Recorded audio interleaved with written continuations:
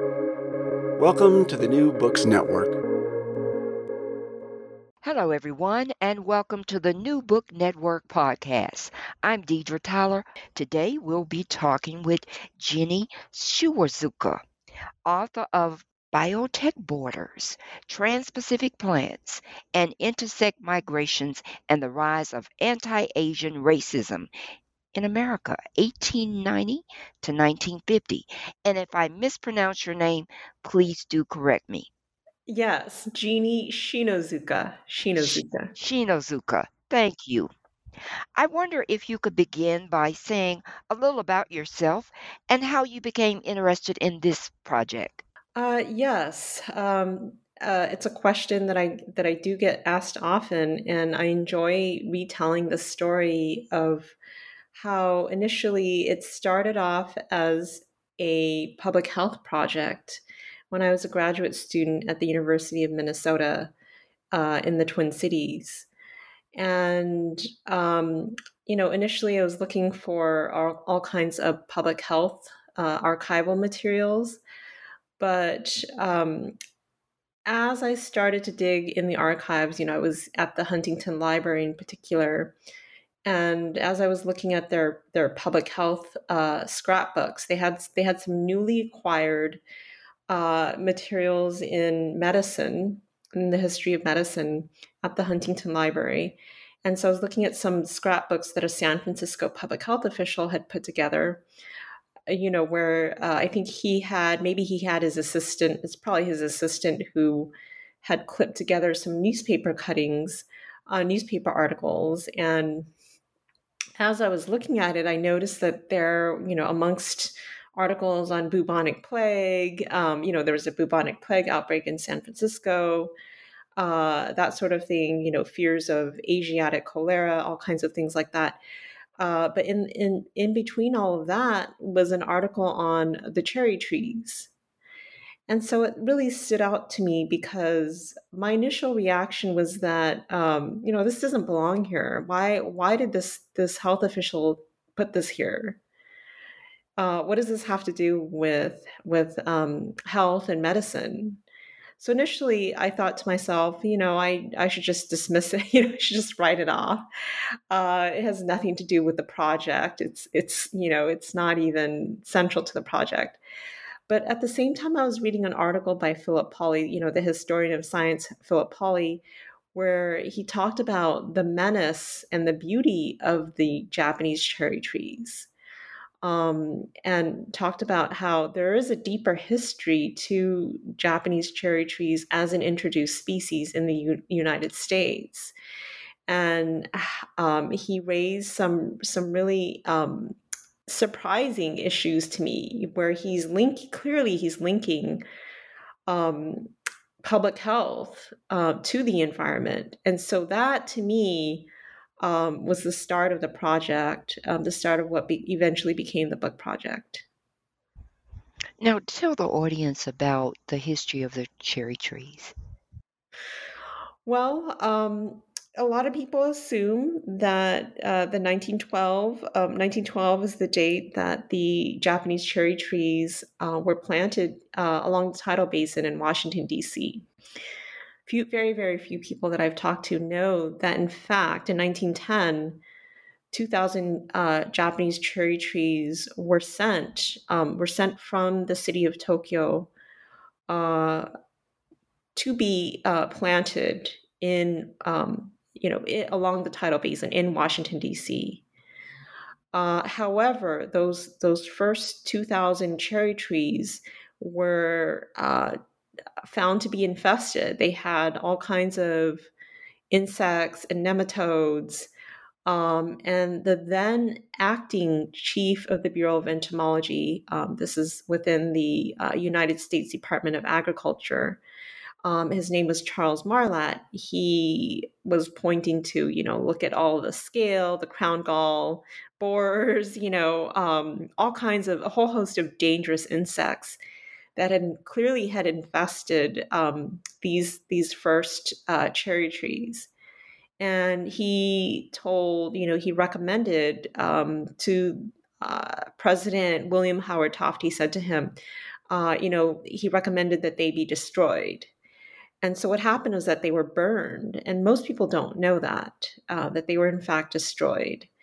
And so Japan then thought to itself, it said, well, we should send more, try to see if we could, re, resend some more as a gesture of friendship. And so there were about a little bit over 3,000.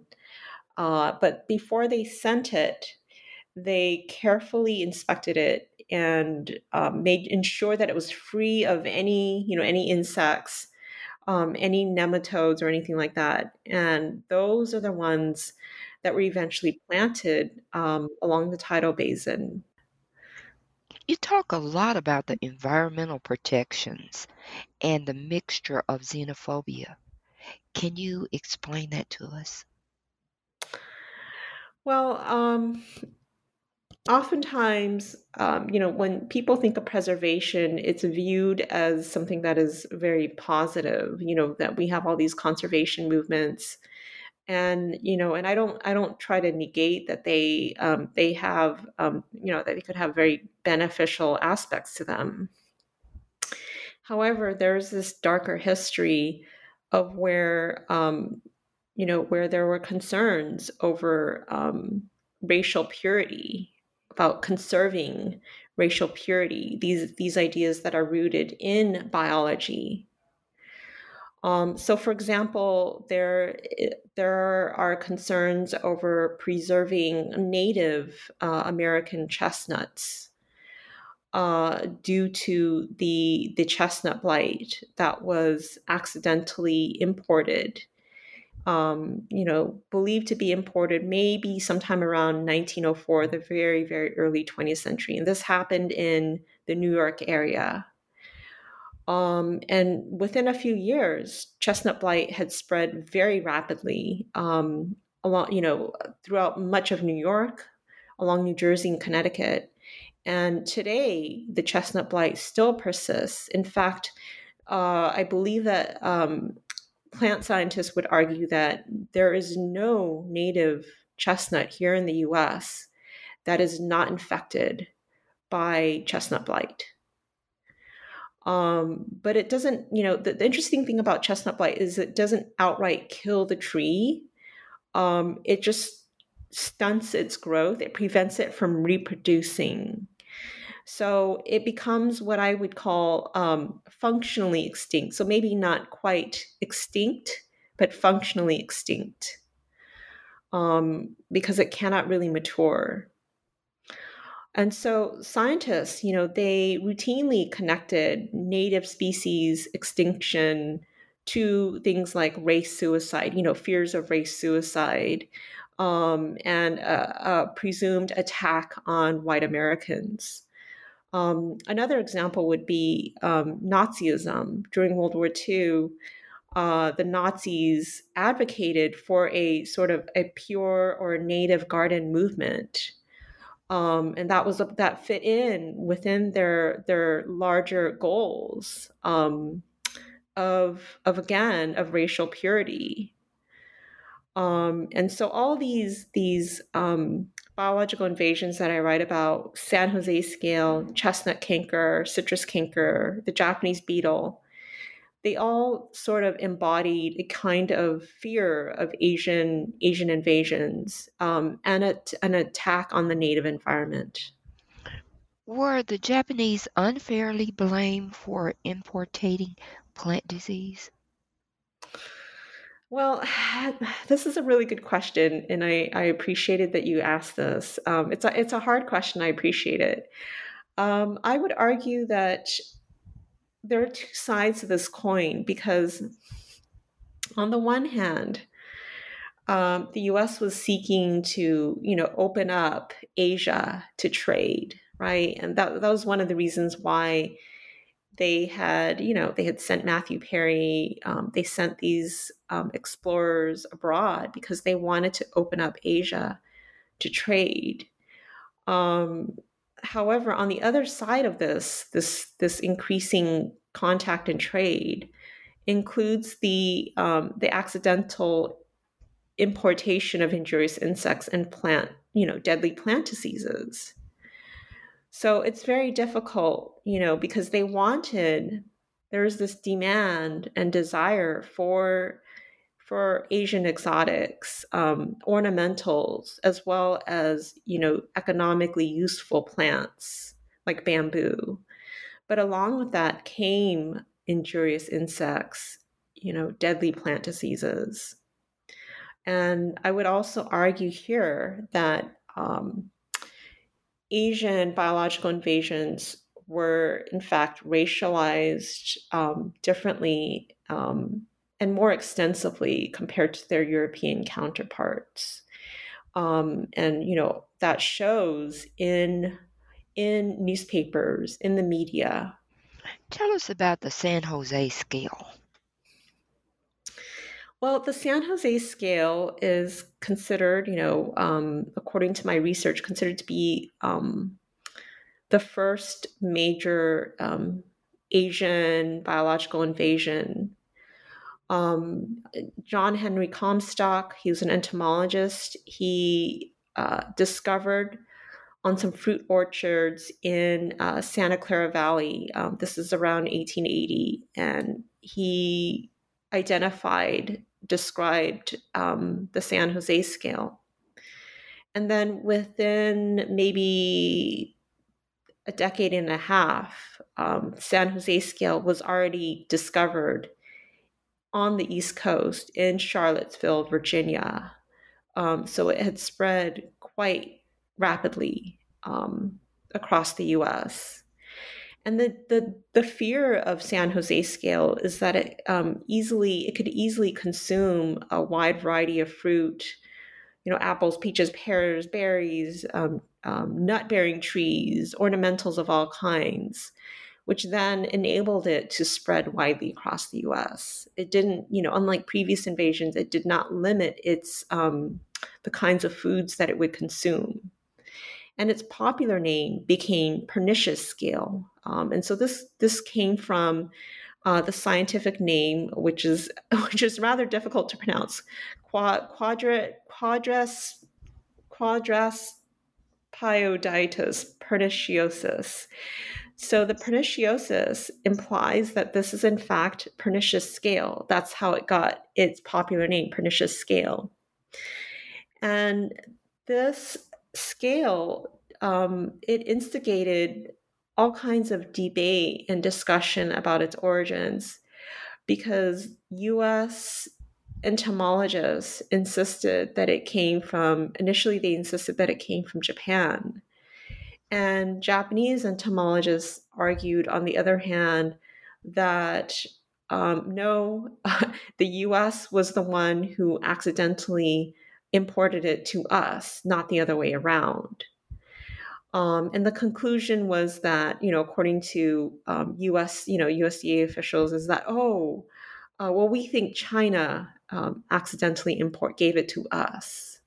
But what it shows is that there's so much debate about the origins of this insect, that the science behind these invasions, it's not objective, and it's constantly changing based on things like investigations and new evidence that's being produced. And the scale, what a lot of people don't realize is the scale, it in fact, it triggered a whole host of quarantines worldwide on a global level. Countries like Germany and Canada, if scale was discovered in shipments from the United States, for example, they would then quarantine those imports into their country. You talked a lot about Leland Howard. Who was he, and what was his mission in regards to plants? So Leland Howard, he was the chief of the Bureau of Entomology for quite some time, from the late 19th century up to about 1927. So about 3 decades, he was chief of the Bureau of Entomology. And his interest included medical entomology as well as biological control. And it was under his tenure that the USDA, especially the Bureau of Entomology in particular, that it really extended and expanded its powers in terms of the funding that they received, in terms of their ability to regulate imports and that sort of thing. The requirement of plant inspection, those all occurred under the tenure of Howard. And I contrast him a bit to Charles Marlatt, who eventually became acting director and then Bureau of Entomology later on. Howard was more willing to use biological control over chemical control, although he did at times use chemical control. He did not dismiss the use of pesticides entirely. But biological control was something that he appeared more willing to experiment with. Bug on bug. That's when you import a specific bug, or it could be a toad or something that consumes the injurious insect that you are trying to eliminate. White agriculturalists, did they see the Issey generation as a threat to their business? Yes, white agriculturalists viewed the Issei or Japanese immigrants. They viewed them as a threat to their business and the larger environment. They perceive them as competitors in industries such as floriculture, horticulture, fishing. So all of those aspects of agriculture, they view them as economic competitors. And so they would, oftentimes accuse of Japanese fishermen of violating, health ordinances, where they would be seining fish by the sewer, for example.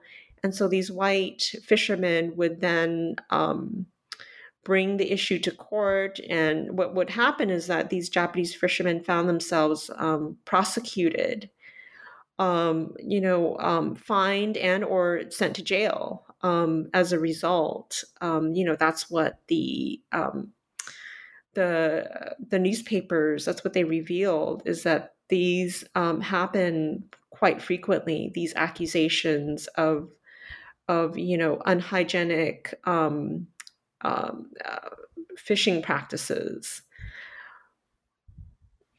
Now, you talked about the canker bacteria and the spread. When was this first introduced and what was the problems associated with this? Yes. I already talked a bit about it. As I mentioned, it was initially discovered in 1904 in the New York Bronx Zoological Park.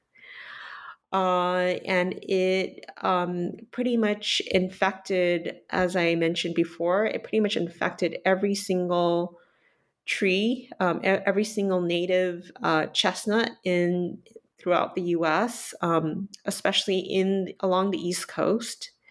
So, I mean, even as I was doing archival research for example, in Philadelphia and then later on in Delaware, I was told that there were some chestnut trees at the Hagley Museum in Delaware. And I don't recall, one of the staff said to me, we have a chestnut tree on our property, but it is infected by chestnut blight. And so it just shows how pervasive, how widespread chestnut blight is and still persists to this day, where you can no longer use chestnut trees for things such as food, You cannot use it to make furniture, and it also invokes this longer fear of, where white settlers, they started. I argue in the book that they started to take over. They started to settle the land and displace American Indians. And so the argument that I make is that this process of displacement included taking on the identity as a part of the native environment. By displacing American Indians, what they did was that they then took on the mantle of nativism, and whenever diseases such as chestnut blight would then start to spread, the accusation was that these Japanese agriculturalists and Japanese immigrants more generally, that they are a threat to the white native environment. Chapter 4. It's entitled Contagious Yellow Peril, Diseased Bodies and the Threat of the Little Brown Men. Tell us more. Well, Japanese immigrants, they were excluded from most occupations, especially that of skilled labor, except those occupations related to agriculture. So when they entered labor-intensive agriculture, they sold a great deal of celery, asparagus, and strawberries. These are just some examples. They entered them because very few farmers cultivated those kinds of crops that required them to labor very close to the ground. So, for example, you'll have white farmers in Santa Clara Valley who tended to cultivate pears and other fruit orchards. And few Japanese immigrants went into that. They mostly focused, again, like I said, on labor-intensive agriculture that physically brought them to the ground, closer to the ground. There was this belief that their anatomy, their bodies, which were already, they were already shorter, that it's uniquely suited them to labor-intensive agriculture. And we could make biological arguments about that as well. That's their biology. Biology is destiny.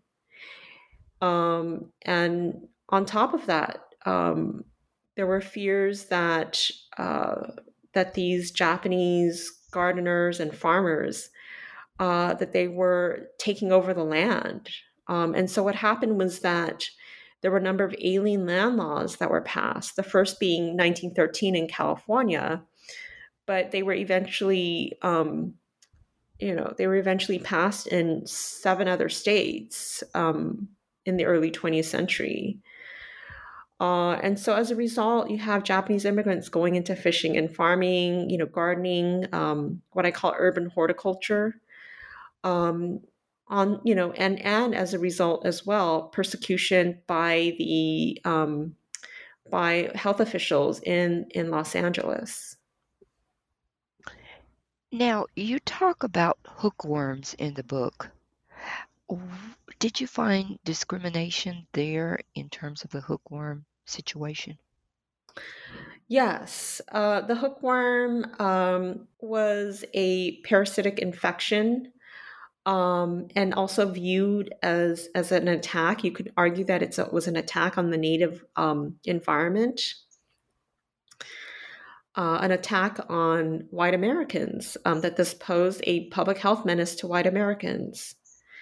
And there's this belief that Asians were carriers of hookworm, that they carried this disease. Of course, there are beliefs that they carried bubonic plague and Asiatic cholera and a whole host of diseases all originated in Asia. But these hookworm is very interesting because there's this belief that Asians coming from Mexico and the Philippines, that they carried hookworm. Health officials made the argument that, well, those countries, they had high rates of hookworm infestations.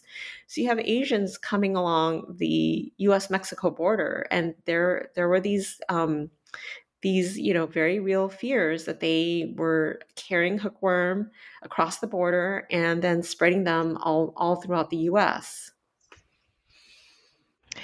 You talk about typhoid, and I thought this story about the man believing he caught it from a block of ice was interesting. And how did the local officials deal with the typhoid in regards to the Japanese Americans?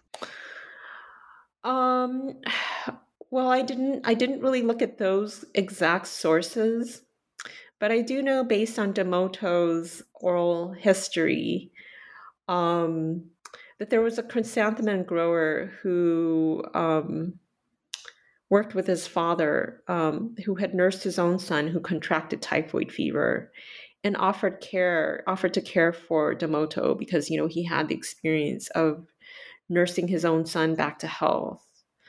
Um, and then in the book, there's also another one case of typhoid fever. This happened in 1911, Boyle Heights, where they suspected Japanese food handlers of spreading the disease. So this was a common accusation that they would spread diseases such as typhoid fever. But no proof appeared to be provided. So it's difficult to say.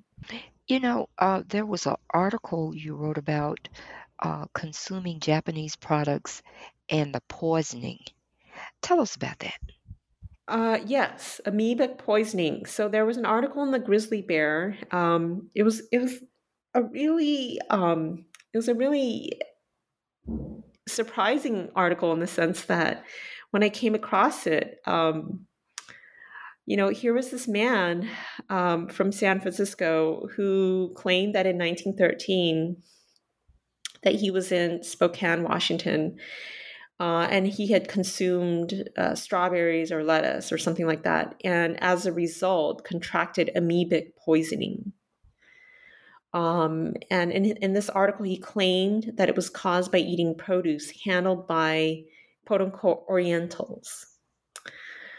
So he did eventually regain his health, but he had to have surgery where there was an opening made in his stomach, according to this article.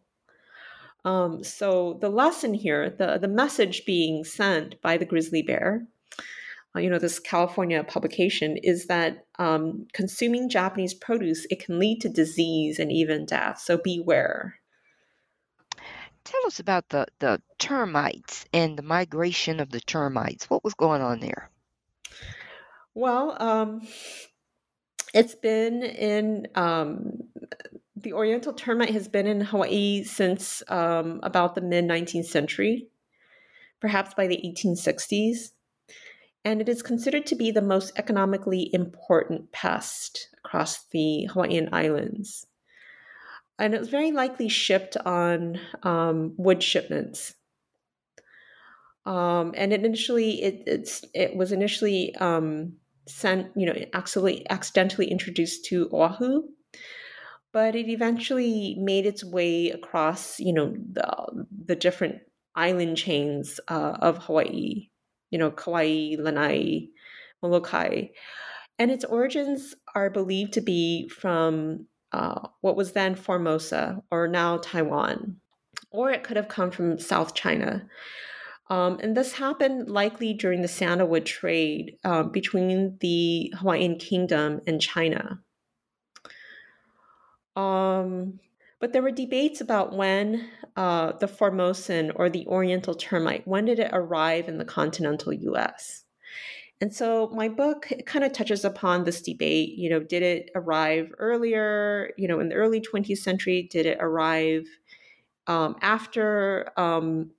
But we do know for sure that it eventually arrived, possibly after World War II, in the 1940s and 1950s.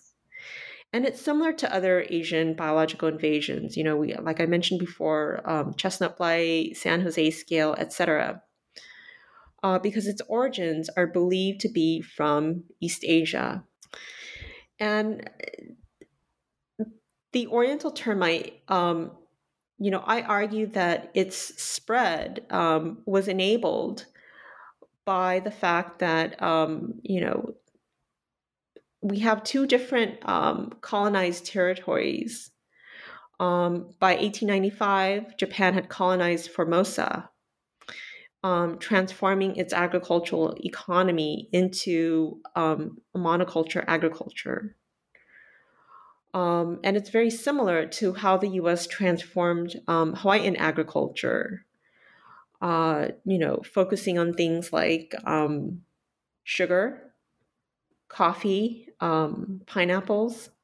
So those are all, I argue, as a result of colonization, which then in turn further enables the spread of injurious insects and plant diseases, including the Oriental termite. January 8, 1919, Japanese beetle. How did it travel to the East Coast? What did you find there? Well, the Northeast actually traded extensively with West Coast nurseries, and I find it very interesting. I found it very interesting that Demoto nurseries, um, they would import plants from Japan, and then they would then send it to all these different nurseries around the country, but especially those in the Northeast, including um, Dreer Nursery, um, which is believed to be the nursery that accidentally imported the Japanese beetle.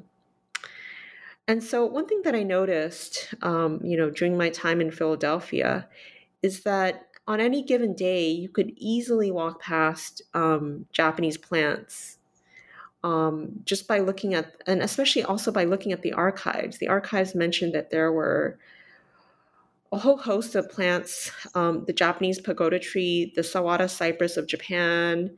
And these were in places that were very, very prominent. The Arboretum, Rittenhouse Square, the University of Pennsylvania Botanical Gardens. So these are really, really major areas. And so Dreer Nursery in the Riverton area, it was considered to be one of the largest nurseries, and they sold a number of Japanese plants. So the claim by Charles Marlatt was that Dreer imported the Japanese beetle in the early 20th century.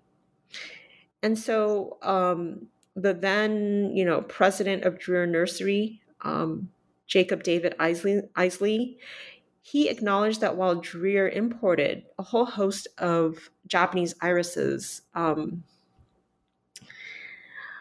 but he also believed that the dangers posed by the beetle, that had been exaggerated.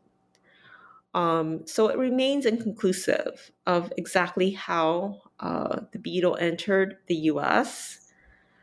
But Isley's argument is that it's been sensationalized, is well taken, and that's something that I address in the conclusion of the book. Unfair treatment. What were many of the leaders saying about this? I think the example was in the birth certificate example you talked about. Tell us about that. Oh, yes. That's a good question. So, the birth registration incident represented the rise of second generation Japanese Americans who were coming of age in the 1920s.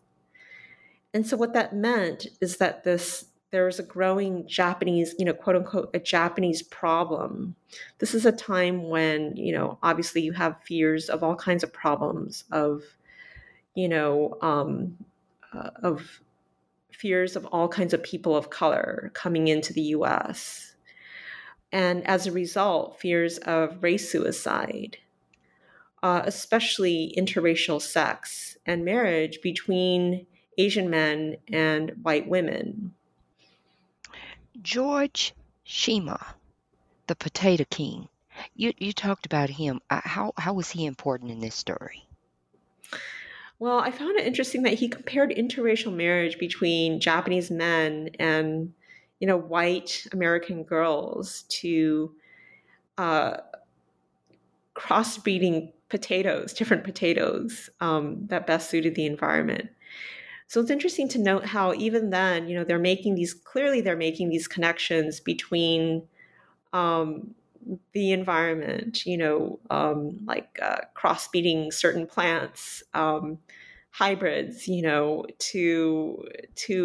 interracial marriage, interracial sex and marriage. And this is a time period also when you have the end of Japanese picture brides with the passage of the Ladies' Agreement in 1921. And so what that meant is that who will who will these Japanese and Japanese American men, who will they end up marrying without, because there were no longer picture brides available to them? Did California have an active eugenic movement?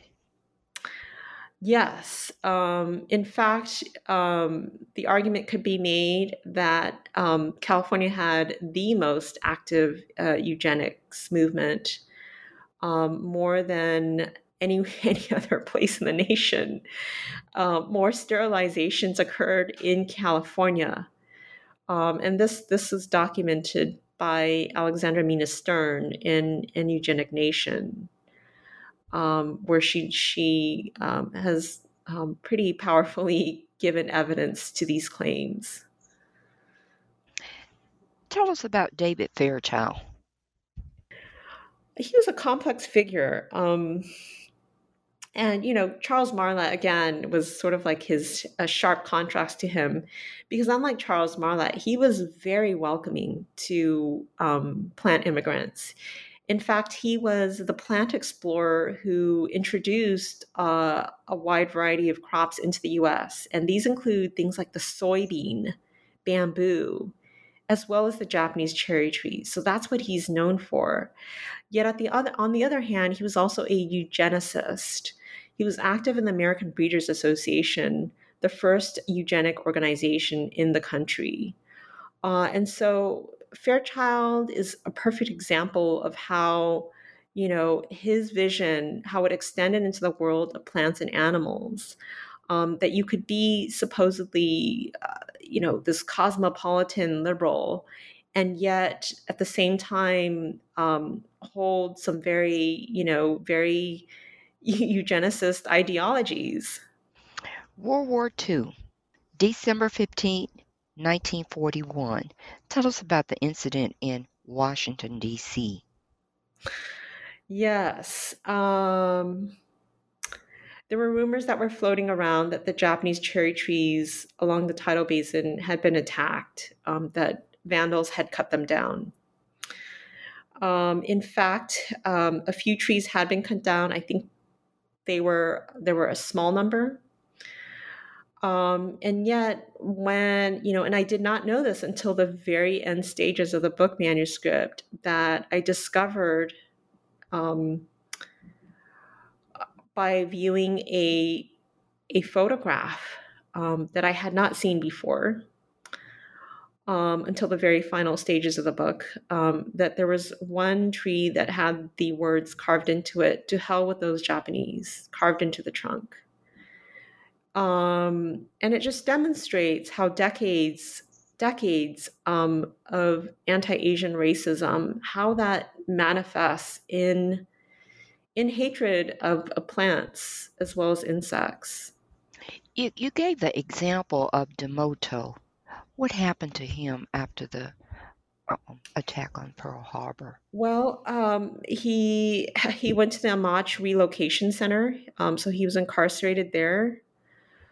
Sadly, his father and his uncle died while incarcerated in camp.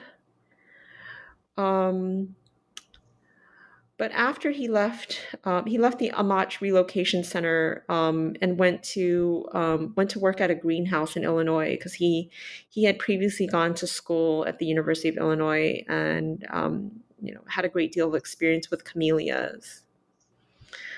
After the war, he returned to California, to Hayward, and basically just ran his nursery, continued running his nursery, resumed his breeding projects, remained active in the California Horticultural Society, and never really closed his nursery. He lived there until he died. Why were there no vegetables allowed to be sold without testing? That was interesting. Right. It's always a surprise what archives reveal. There was this fear that they contain poisonous insecticides, that Japanese growers were in fact intentionally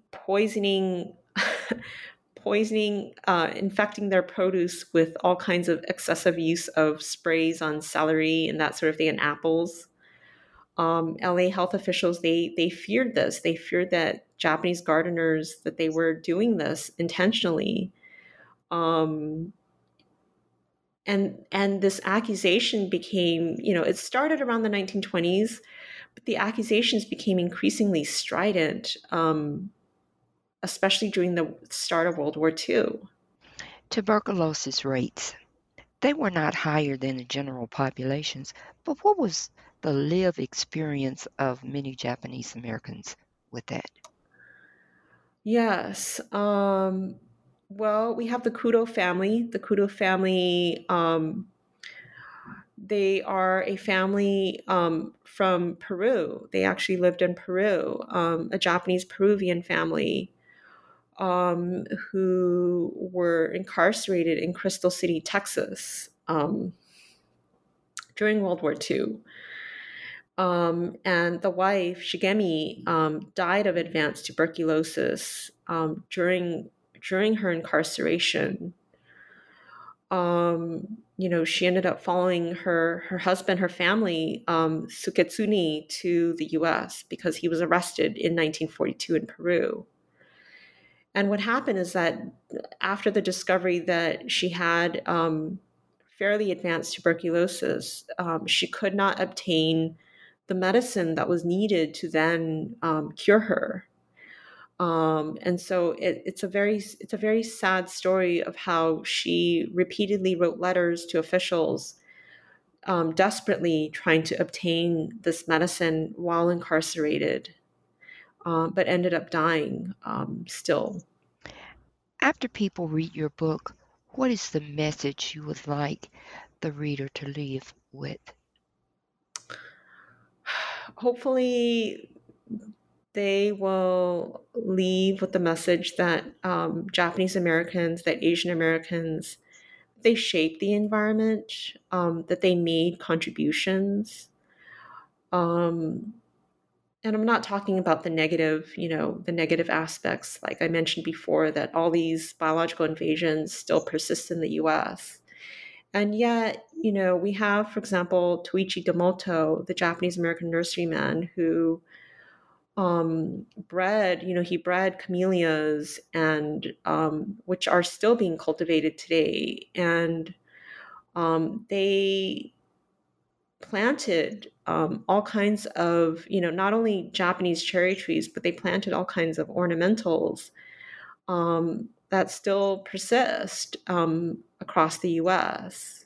So they shaped the environment. And they made contributions, certainly also to environmental history. But I also wanted people to question mainstream conservation movements. That when there's this attempt to preserve native species, I want to raise questions of, well, what does that mean? What constitutes a native species? How long must a plant persist in the US in order to finally become native? So I have all these questions. And hopefully my readers will begin to think about how if you want to understand racial formations, if you want to understand race, you have to look at the more than human worlds. If you want to understand the environment, you need to think about racial formations. You need to think about race, because rarely do we see that these two go hand in hand. Well, I've taken up enough of your time. What is the next project you're going to be working on? Well, I'm currently working on recent Asian biological invasions, the Asian giant hornet, which talks about the Asian giant hornet, the spotted lantern fly, and the Joro spider, all presumably from East Asia. The Asian giant hornet has gotten in the media more recently. It's dubbed the Asian murder hornet. And so I talk about how, well, that's a racist epithet, because you can compare that to the Africanized killer bees. So these are racist epithets that we hurl against fearful invasions. In terms of other projects, I'm very interested in Asian Americans and intelligence tests in the first half of the 20th century. And I'm especially interested in how, through what I call relational racial formations, how by comparing Asian Americans to, for example, to African Americans, how is it that Asian Americans then became this model minority with respect to intelligence tests? Intelligence tests being the science that in fact shaped this identity of them as model minorities. By comparing them to African Americans, how that happened. And I'm also interested in exploring how eugenics, right? How did that play into these intelligence tests? How did eugenic ideology, how did it impact Asian Americans differently? Because I'm thinking that it's more about emphasizing the intelligence of Asian Americans versus sterilization, right? So sterilization we could argue it affected primarily other people of color, including Latinos in California. So how did that affect Asian Americans differently? So that's what I have for now in terms of future projects. Well, we'll be looking forward to those. Thank you so much for being on the show today. Thank you.